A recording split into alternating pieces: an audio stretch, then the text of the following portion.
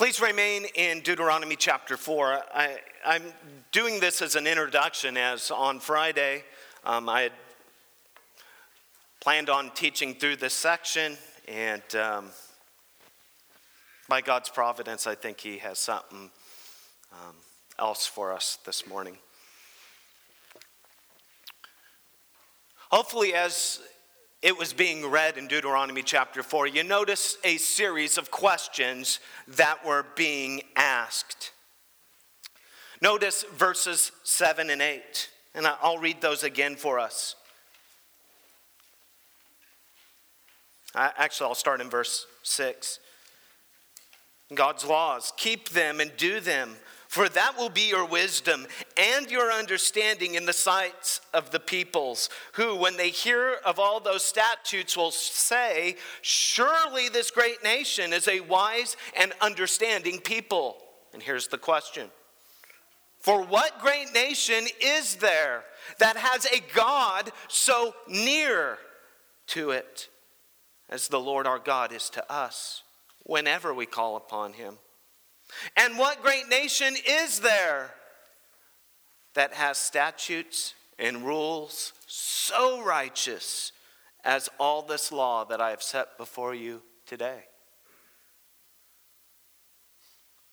These questions are asked in a way where the answer is so obvious.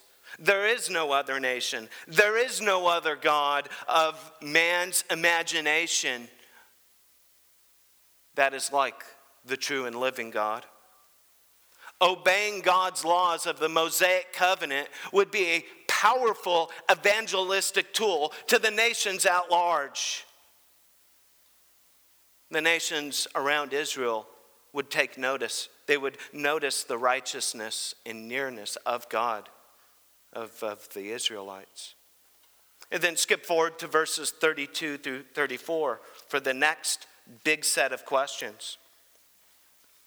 For ask now of the days that are past, which were before you, since the day that God created man on the earth, and ask from one end of heaven to the other, whether such a great thing has ever happened or has ever even been heard of.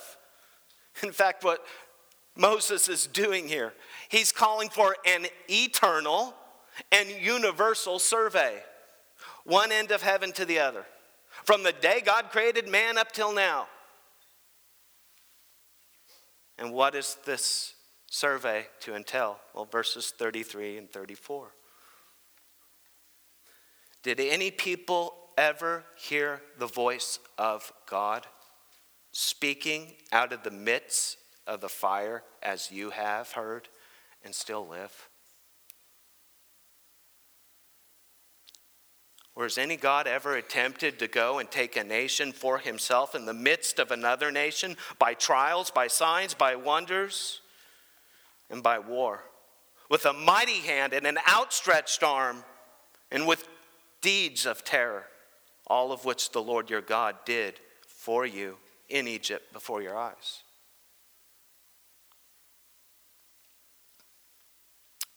Survey one end of heaven to the other. Has there ever been a God so powerful as to deliver and to redeem? But I really want us to focus on what it says in verse 33. Has there ever been a God so gracious? You heard his voice. He spoke to you, and yet you weren't consumed. You weren't killed. God didn't annihilate you. What does all of this have to do with us this morning? We have to search our hearts and souls. And I ask you the question, are you utterly amazed that God has spoken to you through his word? And you have lived to tell about it. Or a simpler question, which I think gets right down to the heart of the matter. Do you believe that the Bible that you hold in your hands truly is God's word? And that he still speaks to you through it? Imagine if you were there at Mount Sinai. Imagine if you audibly heard the voice of God. You saw the mountain on fire. You saw the great terrors. You saw even and heard God say, don't even touch the mountain or you will die.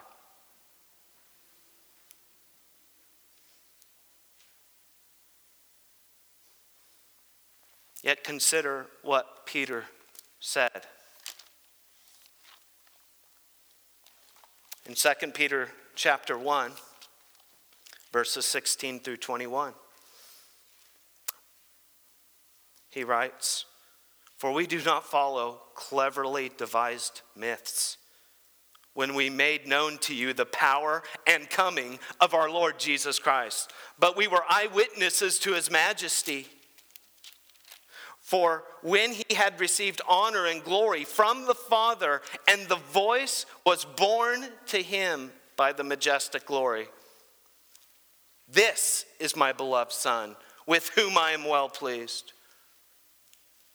We ourselves heard this very voice, borne from heaven, for we were with him on the holy mountain."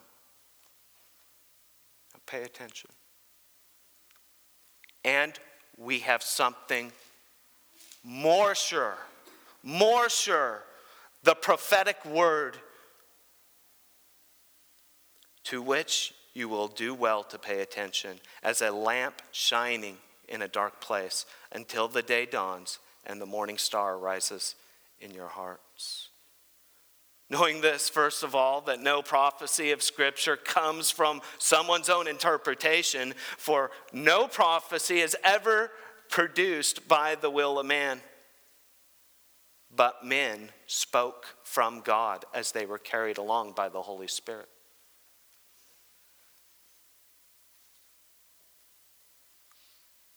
Peter literally was there. He saw Jesus transfigured, light emanating from him, his clothes whiter than what we could ever imagine. He saw something spectacular that I don't even think words can fully convey. And he heard the voice of God the Father speaking. And yet, there in that firsthand eyewitness account, he says, we have something much more sure. We have the prophetic writings. We have the Word of God. This is far more sure than even our experiences. Even an experience like what Moses and the people of Israel experienced that day in Mount Sinai when they heard God speaking from the fire. So I ask one more question. If we believe the Bible truly is God's inerrant, sufficient, authoritative word, wouldn't we be compelled by God himself and our own conscience to tell others about him, to share God's word with others? An experience like that surely would, wouldn't it? We share experiences that are far less dramatic than that. We get a little bit of good news and it goes out to everybody we know. And yet we have the greatest news.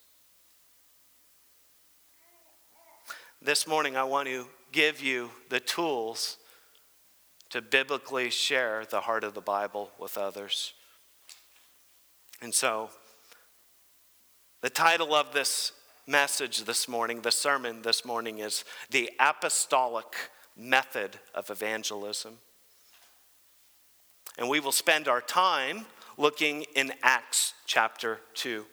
So I invite you to turn your Bibles to Acts chapter 2, and we will read verses 14 through 47.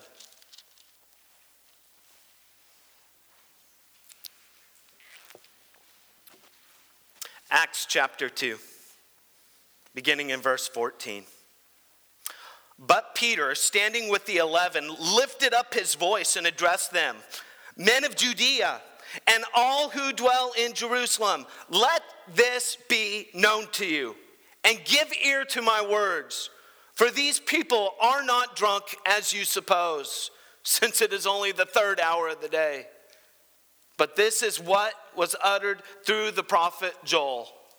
And in the last days shall be, God declares, that I will pour forth my Spirit on all flesh, and your sons and daughters shall prophesy, and your young men shall see visions, and your old men shall dream dreams. Even on my male servants and female servants, in those days I will pour out my Spirit, and they shall prophesy. And I will show wonders in the heavens above, and signs on the earth below, blood and fire and vapor of smoke.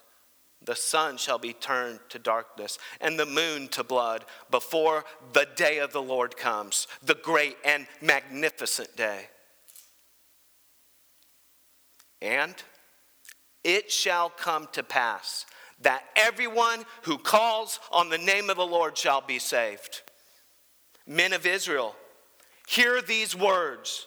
Jesus of Nazareth, a man attested to you by God with mighty works and wonders and signs that God did through him in your midst, as you yourselves know. This Jesus, delivered up according to the definite plan and foreknowledge of God, you crucified and killed by the hands of lawless men. God raised him up, loosing the pangs of death, because it was not possible for him to be held by it. For David says concerning him, I saw the Lord always before me, for he is at my right hand, that I may not be shaken. Therefore my heart was glad, and my tongue rejoiced. My flesh also will dwell in hope. For you will not abandon my soul to Hades, or let your Holy One see corruption. You have made known to me the path of life. You will make me full of gladness with your presence. Brothers, I may say to you with confidence about the patriarch David, that he both died and is buried, and his tomb is with us to this day. Being therefore a prophet, and knowing that God has sworn with an oath to him that he would set one of his descendants on his throne, he foresaw and spoke about the resurrection of Christ, that he would not be abandoned to Hades, nor did his flesh see corruption. This Jesus God raised up, and of that we all are witnesses. Being therefore exalted to the right hand of God, and having received from the Father the promise of the Holy Spirit, he has poured out this that you yourselves are seeing and hearing. For David did not ascend into the heavens, but he himself says, the Lord says to my Lord, sit at my right hand until I make your enemies your footstool. Let all the house of Israel therefore know for certain that God has made him both Lord and Christ, this Jesus whom you crucified. Now when they heard this, they were cut to the heart. And they said to Peter and the rest of the apostles, brothers, what must we do? Peter said to them, repent and be baptized every one of you in the name of Jesus Christ for the forgiveness of your sins. And you will receive the gift of the Holy Spirit. For the promise is for you and for your children, to all who are far off, everyone, whom the Lord our God calls to himself. And with many other words he bore witness and continued to exhort them, saying, save yourself from this crooked generation. So those who received the word were baptized, and there were added that day about 3,000 souls. And they devoted themselves to the apostles' teaching and to the fellowship, to the breaking of bread and the prayers. And awe came upon every soul. And many wonders and signs were being done through the apostles. And all who believed were together, and they had all things in common. They were selling their possessions and belongings and distributing the proceeds to all as any had need. And day by day, attending the temple together and breaking bread in their homes, they received their food with gladness and generous hearts, praising God and having favor with all the people. And the Lord added to their number day by day those who were being saved. Father, we ask that you would open up to our heart wondrous things from your word. May we behold you in a clear way. Strengthen our hearts and give us a greater love for people around us so that we would proclaim your wondrous truths, the gospel, first of all, to our own hearts this morning, Lord. Secondly, to our neighborhoods, our families, those we come in contact. Give us a genuine, deep concern, not for this world, but for the worlds to come. May we see people not just in the physical realm, but in the spiritual. Souls that need to be saved. Souls that need the truth of our Lord and Savior Jesus Christ. And it's in his name we pray. Amen. This morning, I want to give you 7 keys to the apostolic method of evangelism. All true evangelism will have these 7 elements. And I hope to draw them straight from the text so that you may see that this truly is what God commands. Look in verse 14, and that brings us to our first key point. We must, number 1, speak as an ambassador of God. We are called to speak as an ambassador of God. The context of this and looking through everything, when people saw what had happened on the day of Pentecost and the Holy Spirit coming in and filling these men, indwelling these men, and they were speaking in foreign tongues, they looked at what was going around and they thought they were drunk. And we'll get into why they thought that in a little bit later on the second point. But out of the confusion that was going in the crowd, Peter steps up. Bold, courageous. This was not the same Peter who had 3 times earlier, 40 days earlier, had denied Jesus. It's a changed man. God had opened up his eyes to the word. He now has the spirit of power indwelling him.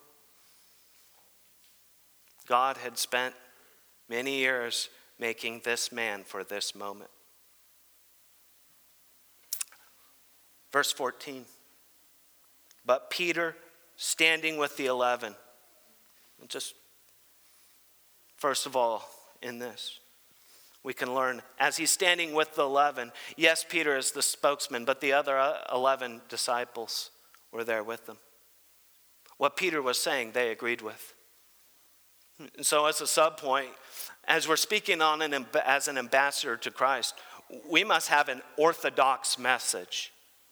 We shouldn't come into the Bible and say, wow, I see this. And then we search other scriptures and we search what other people have said, and nobody else has come to that conclusion.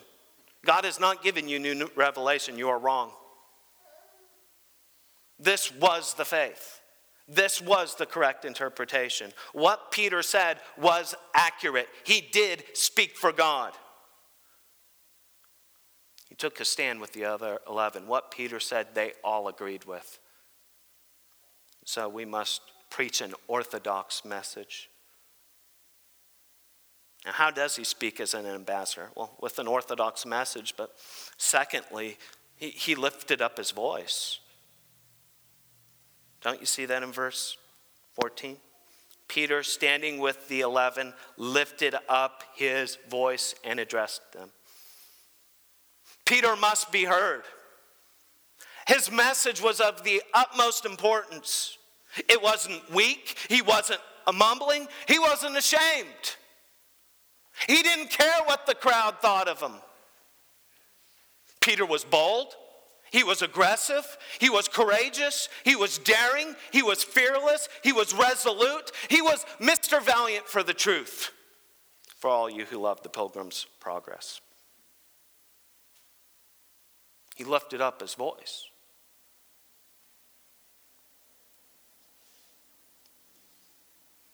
Secondly, in this, or thirdly, third subpoint, look what he says. Men of Judea and all who dwell in Jerusalem, here it is, let this be known to you. He's confident in the truth. He's unwavering in knowing that the Bible is living and active and sharper than any double-edged sword. Peter is concerned in engaging the mind with the truth. This is not merely empty sentimentality. Let this be known to you. Peter knew the truth of Psalm 119, 160. The sum of your word is truth, and every one of your righteous rules endures forever. And so his message that he is going to preach on as he weaves scripture together, it had to penetrate first the minds of the people before it can enter into their hearts.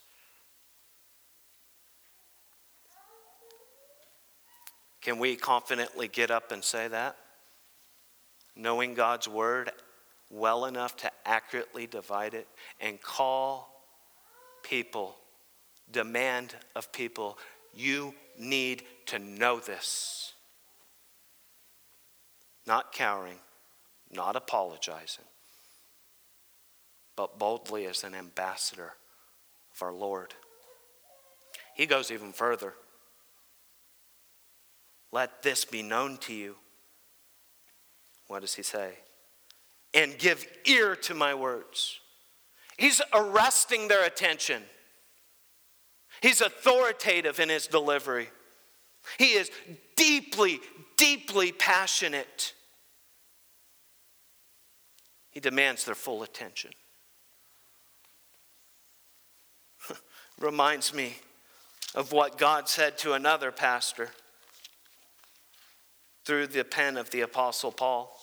In Titus chapter 2, verse 15, this is what Paul says to him. I need to find it. 2:15. Declare these things, exhort and rebuke with all authority. Let no one disregard you. Titus, you're going to pastor, you're going to share God's word with people, do it with all authority. Make no apologies. You're standing as an ambassador on the authority of God and his word. Let no one disregard you. Remember, brothers and sisters, we are Christ's ambassadors here on this earth. And in our gospel delivery, we must ask ourselves, who do you fear more, God or man? If you fear man, you will shrink back and you will not proclaim the gospel. But if you fear God, you will lift up your voice, demand people's attention, and make the gospel known to a lost world. The problem is we're often too more concerned with unbelievers' feelings than their souls, their comfort than their eternal destiny. We're so afraid of being persecuted for preaching the truth. Yet I want to, before moving to the next point, encourage us with this. Consider what the author of Hebrews writes. For those people who stood up, counted the cost, preached the message. When going through some of the great heroes of the faith, he says this in Hebrews 11, starting in verse 35. Women received back their dead by resurrection. Some were tortured, refusing to receive their release so that they may rise again to a better life. Others suffered mocking and flogging and even chains and imprisonment. They were stoned. They were sawn in two. They were killed with the sword. They went about in skins of sheep and goats, destitute, afflicted, mistreated, of whom this world is not worthy of. This world isn't worthy of those who boldly proclaim Christ.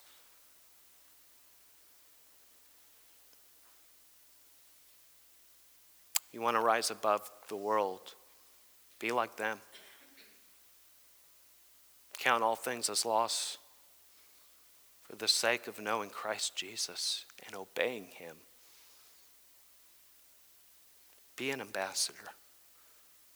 Be an ambassador of the King of heaven and earth. Second key to the apostolic method of evangelism: meet people where they're at. We have to know people and meet them where they're at if we're to effectively share the gospel with them. We see this in verse 15 in Acts 2. For these people, Peter going on and saying, are not drunk as you suppose, since it's only the third hour of the day. Obviously, he was not from America.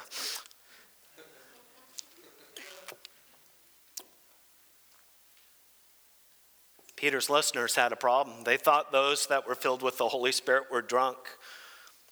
Now, this is what I think about what's going on here.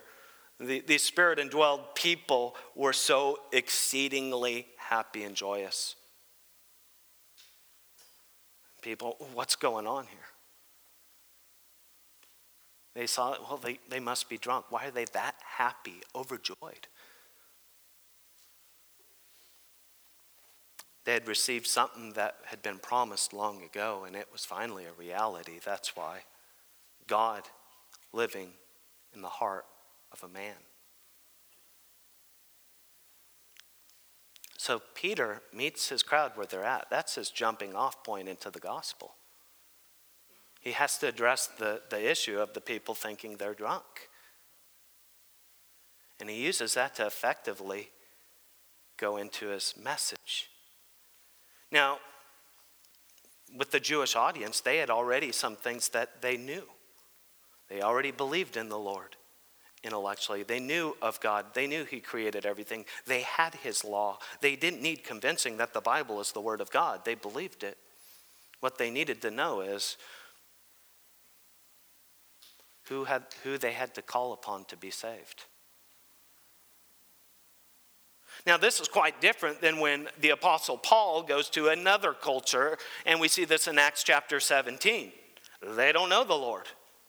As Paul goes to Athens on Mars Hill and proclaims, hey, I see that you're religious people. You have all these idols around, and you even have one to this unknown God. And so that's God that you don't even know about, and you kind of worship in ignorance. I'm going to make him known to you. And if you look through what he does, he just gives a very biblical definition on the points of who this God is. He created the heavens and the earth. He's the one who made them and sustained them, and he's both transcendent above all, but yet immanent there with them. He's close at hand.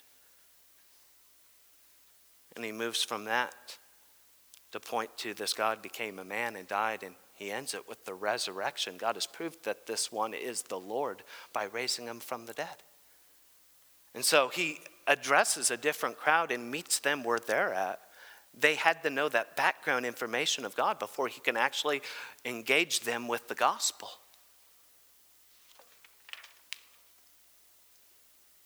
We must know our listeners. We must ask them questions. We must discern their worldviews.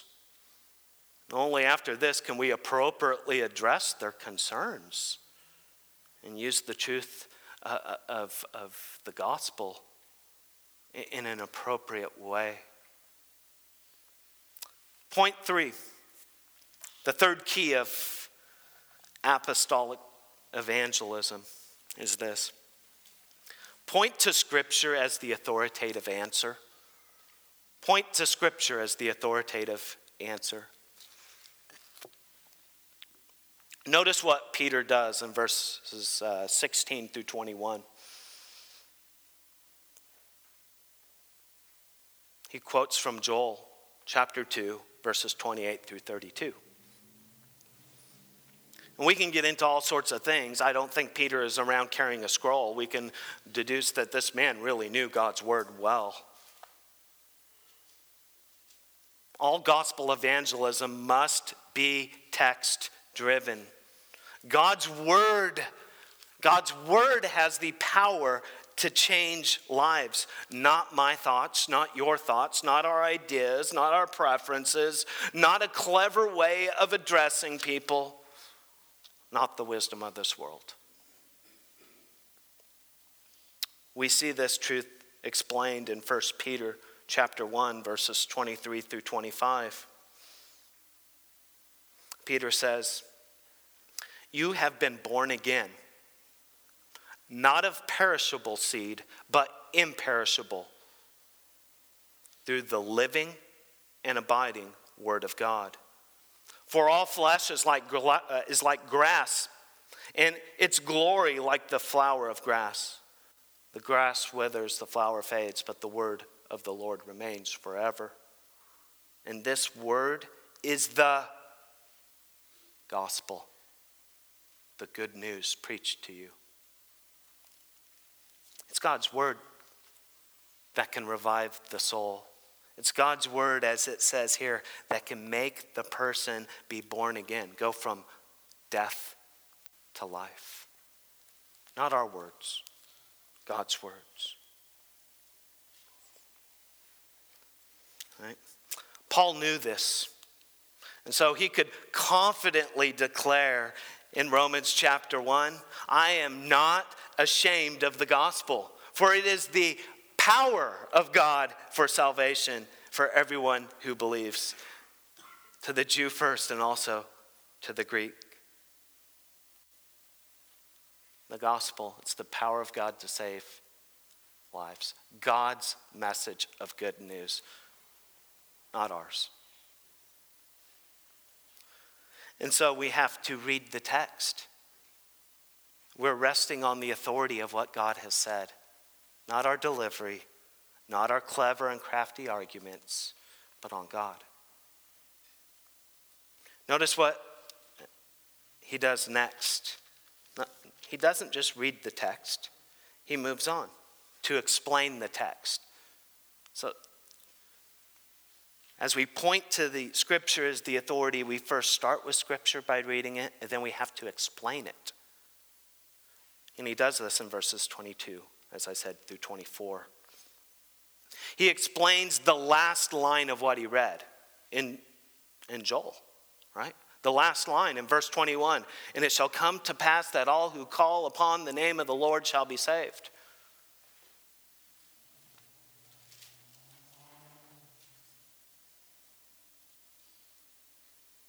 Well, in this dispensation of time, were they to call on God the Father?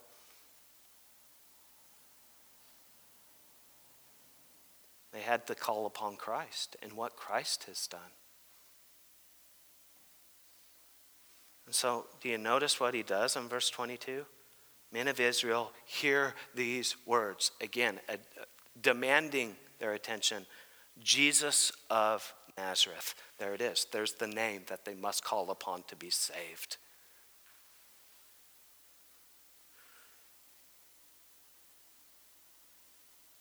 They must call upon Jesus to be saved. And God has proven this as a fact by raising him from the dead. That's basically his interpretation of the text, explaining it. This man you need to call upon to be saved is Jesus, and God proves it by his resurrection from the dead.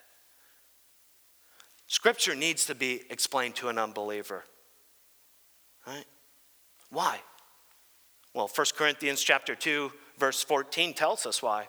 That the natural man, the unbeliever, does not accept the things of the Spirit of God, for they are folly to them, and he is not able to understand them because they're spiritually discerned.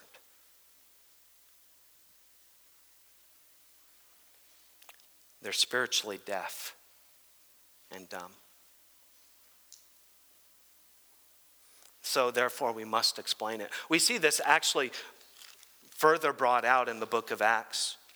And so take our mind back maybe, 2 years ago when Phil was in chapter 8. We read the account of Philip and the Ethiopian eunuch. I want to read this real quick. So Philip ran to the eunuch and heard him reading Isaiah the prophet. And Philip asked him, "Do you understand what you are reading?" Notice the response. The eunuch said, "How can I unless someone guides me?" And he invited Philip to come and sit with them. Now the passage of scripture he was reading was this: like a sheep he was led to the slaughter, and like a lamb before the shearer is silent, he did not open his mouth. In his humiliation, justice was denied him. Who can describe his generation? For his life was taken away from death. His life was taken away from the earth. The eunuch said to Philip, "About whom, I ask you, does the prophet say this? About himself or about somebody else?" And I love verse 35. Philip opened his mouth, and beginning with the scripture, point one, started with the scripture, he told him the good news about Jesus. We read the text. We need to explain the text clearly. Third point of speaking as on behalf of Scripture being the authority. We need to cross-reference the text. Cross-reference. We don't stop and end with just one Scripture. We overlay Scripture upon Scripture upon Scripture. This is what Peter does, considering verses 25 through 28. Scripture is always to be used to interpret Scripture. Right? Peter here quotes from Psalm 16, verses 8 through 11. This is to show the listener that your interpretation is not your own. It fully agrees what God has truly said. As you explain the text, yes, you need to explain it, but upon even more than that, then if you just leave it your own explanation, the listener could walk away, well, that's just your interpretation. I read that text and I think of something else. No, you can't stop there. You have to overlay more scripture on top of it, make it very clear. No, this is not just coming out of my head. This truly is what God has said. And so let me point you to this other verse.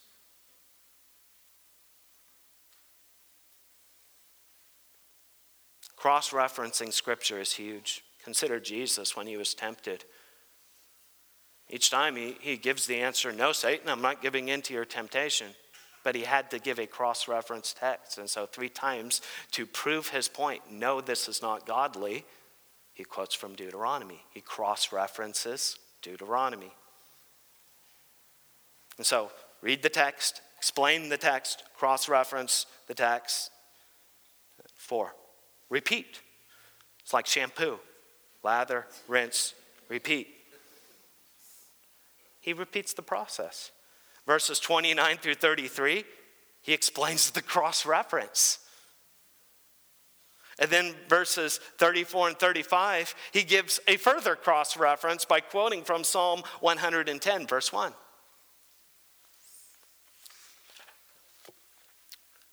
So simple, and yet it takes a lifetime to master. Point 4. We need to emphasize the main points of the gospel message. Emphasize the main points of the gospel message. And what are those? I'm going to give you like 4 little sub-points here. We need to, first of all, emphasize the exclusivity of the message. We see this in verses 21 and 22. Right? 21, all who call upon the name of the Lord shall be saved. 22, men of Israel, hear these words. Jesus of Nazareth, a man attested to you by God with mighty works and wonders and signs that God performed through his midst, as you yourselves know. He doesn't point to many ways to heaven. 1, Jesus, the man you know as Jesus of Nazareth. Right? Jesus is the only way to heaven. Why? He's both God and man. Paul knew this. He wrote in 1 Timothy 2:5, for there's one God and there's one mediator between God and man, that is the man Christ Jesus. Jesus himself says this in John 14, verse 6. He says, "I'm the way, the truth, and the life. No one comes to the Father but through me." Even in his most famous sermon, Jesus pointed to this fact, the Sermon on the Mount. Jesus commands his listeners to do what? Enter by the narrow gate. One gate.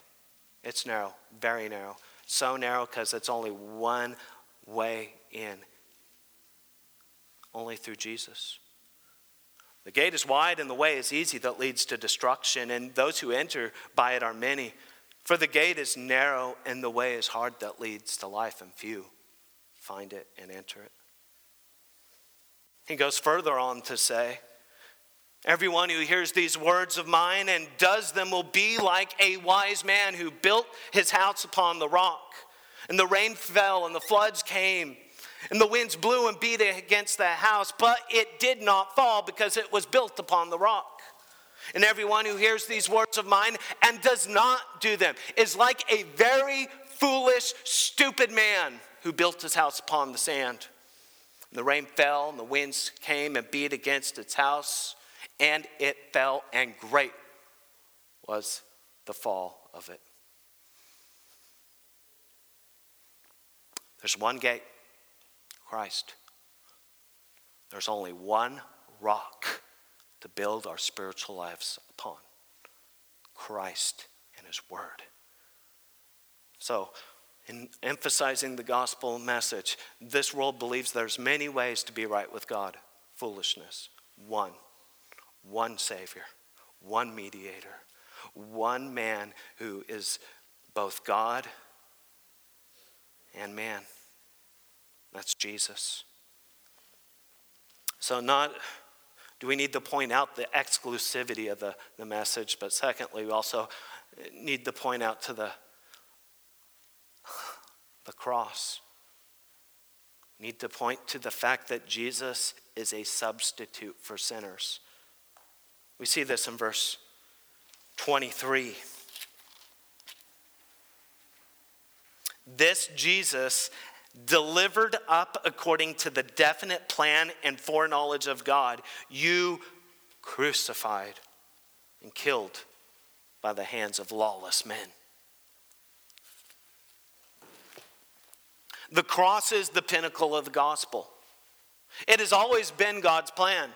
We could think in our minds all the way back to Genesis 3 when sin entered into the human race. And yet the promise was that one day this one born of a woman would come, and yes, he would be bruised in the heel. He would die, but it was just temporary. And through that he would crush the head of Satan.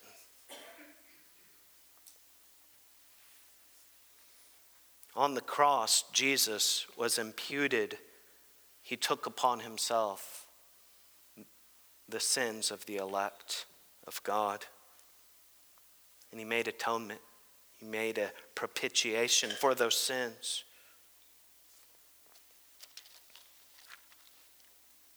This is the core of what happened. Galatians 3:13.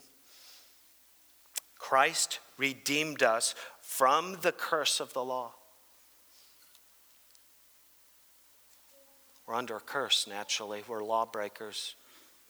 That curse is death and separation from God, to be under his wrath forever in hell. But the good news is here, Christ redeemed us who believe from the curse of the law. How? By becoming a curse for us. For it is written, there's the cross reference, "Cursed is everyone who is hanged on a tree."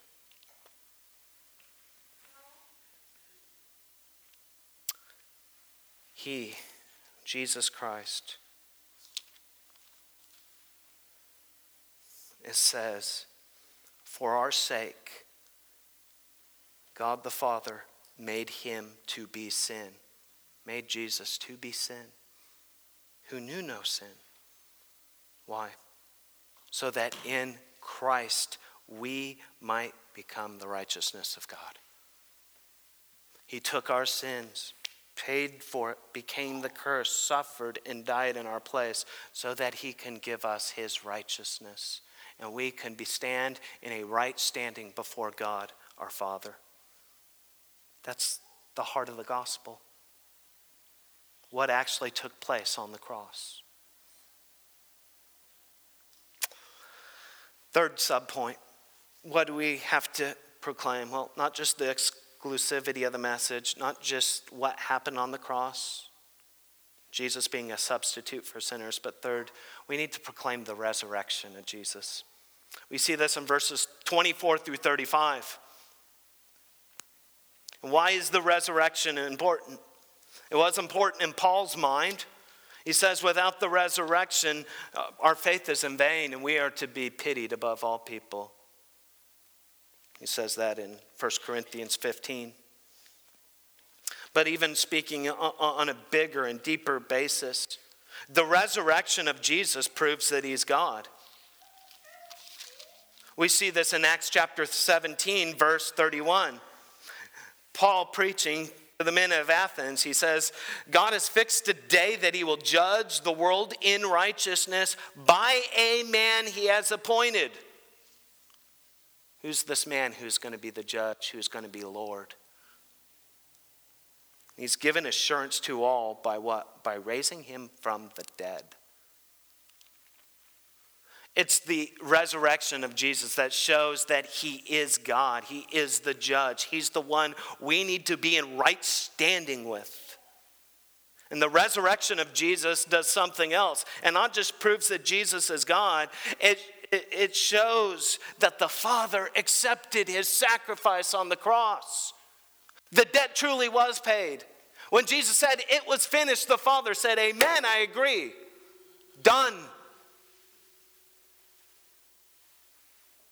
And so by believing in him, by having faith in him, our sins are washed away and placed upon Jesus.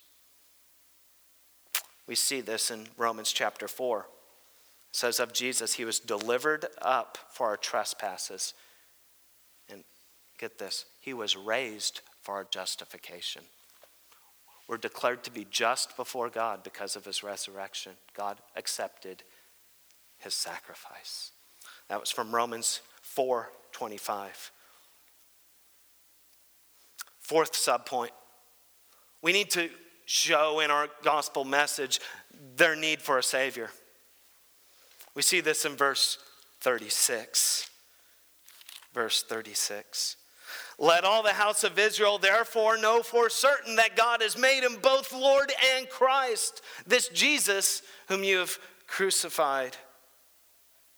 They need Christ. Why? God is holy, holy, holy. And as such, he commands that we are to be perfect just as the Heavenly Father is perfect. His eyes, as it says in Habakkuk, are too pure to even look upon evil. God is so just that it says in Proverbs 17:15 that he who justifies the wicked is an abomination to the Lord. He can't just say, well, okay, I'll just forget about your sin. No, somebody has to die. He is just. Now, the problem is this: God is good. He will demand a penalty for sin. And our problem is we all like sheep have gone astray to our own way. We have sinned and fall short of the glory of God. And the wages of sin is death. In short, every man, woman, boy, or girl, every one of us here needs a Savior. We need the Lord Jesus. Fifth point, and I have to hurry it up. We need to speak in a way that assaults the conscience. Speak in a way that assaults the conscience of our listeners. And when they heard this, they were cut to the heart and said to Peter and the rest of the apostles, brothers, what shall we do? Our listeners must go beyond the knowledge that some people out there in the world are sinners and must come to the firm conviction, I'm a sinner. I need a Savior.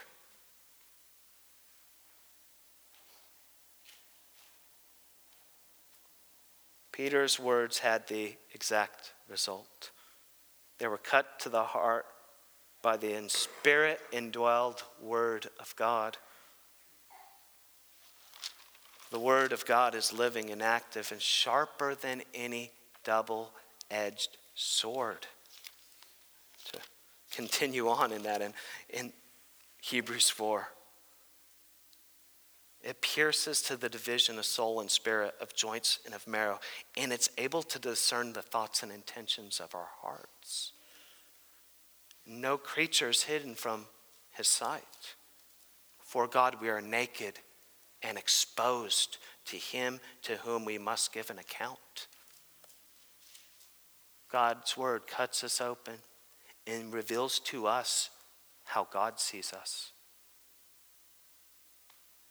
It's the mirror where we can adequately assess ourselves spiritually. They were cut to the heart. And so we must do this with people. We must ask and even use the 10 Commandments as a basis. Have you ever lied? Oh, yeah. Just even a little white lie, yeah. Okay, what's somebody who lies? Well, a liar. Oh, so you're a liar then, you say. You ever thought with lust upon somebody else? Yeah.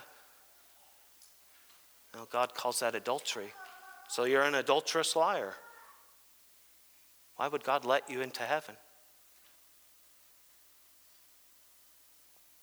We must come to our hearers must come to the conclusion, and we ourselves must come to the conclusion that we're a sinner first if we're ever going to seek after a Savior. Sixth, we must command and explain repentance. Command and explain repentance. We see this in verses 38 through 39. Peter said to them after they cried out, "Repent and be baptized, every one of you, in the name of Jesus Christ, for the forgiveness of your sins, and you will receive the gift of the Holy Spirit."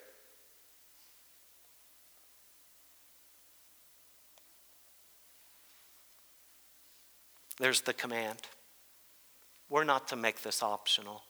God commands all people everywhere to repent. It's from Acts 17:31. Not to repent is to further sin. Not to have faith in God is to only increase your sin. And he explains it. You need the gift of the Holy Spirit. The two go hand in hand. Repent and receive the Holy Spirit. When the Spirit comes, Jesus said in John 16, verse 8, when the Spirit comes, he will convict the world concerning sin and righteousness and judgment. You must first have the Spirit and the Spirit working in your life to be convicted about your sin, to see the righteous standard that God requires and the threat of judgment. And in fact, later on in Acts chapter 11, verse 18, Paul explaining, or Peter giving his report about what happened with Cornelius, he sums it up by saying this: then to the Gentiles also God has granted repentance. God had to grant repentance. That leads to life. It is only by being born again by the Spirit and having a new heart that we can see sin rightly. And then the person is equipped to repent. Without the Spirit, we'll make excuses for our sins. And so what is repentance? I'll just leave you with this. Thomas Watson gives 6 elements of what true biblical repentance is. You must have a sight of sin. You have to see that you've sinned. You need to have godly sorrow over your sin. You must see and be broken in the heart that you've sinned against God. You need to confess your sin. You need to have shame over your sin. You need to hate your sin. You need to turn away from your sin. 7th point. Don't stop at a decision, but rather disciple. Right? They interrupted his sermon.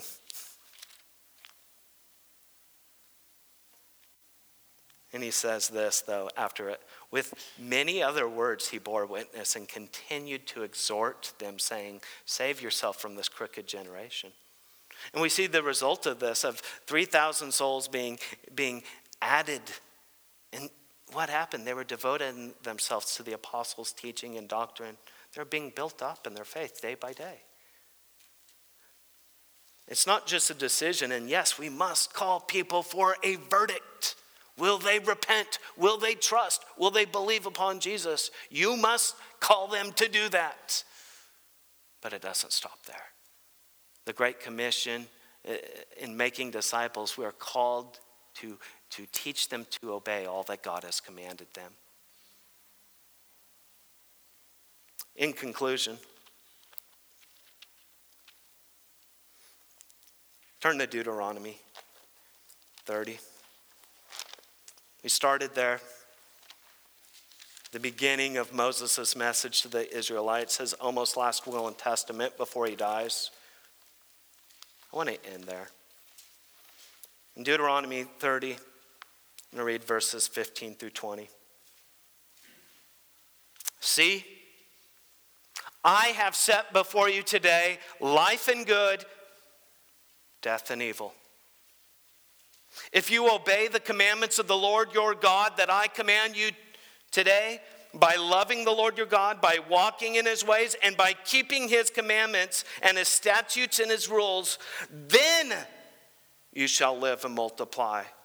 And the Lord your God will bless you in the land that you're entering to take possession of it. But if your heart turns away, and you will not hear, but are drawn away to worship other gods and to serve them, I declare to you today, you shall surely perish. You shall not live long in the land that you're going over the Jordan to enter and possess.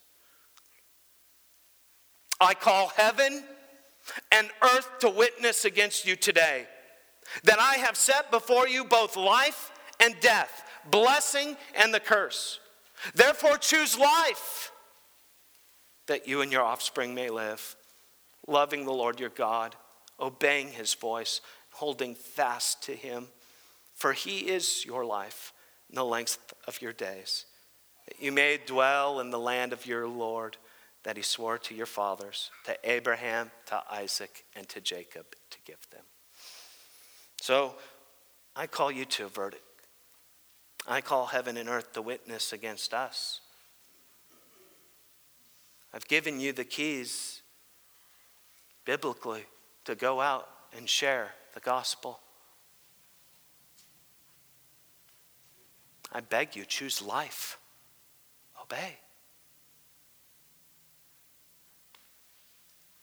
I warn you, if you do not, God will severely discipline you. Why do we think that reading and obeying God's word as a matter of life and death was just something in the Old Testament and not for us today?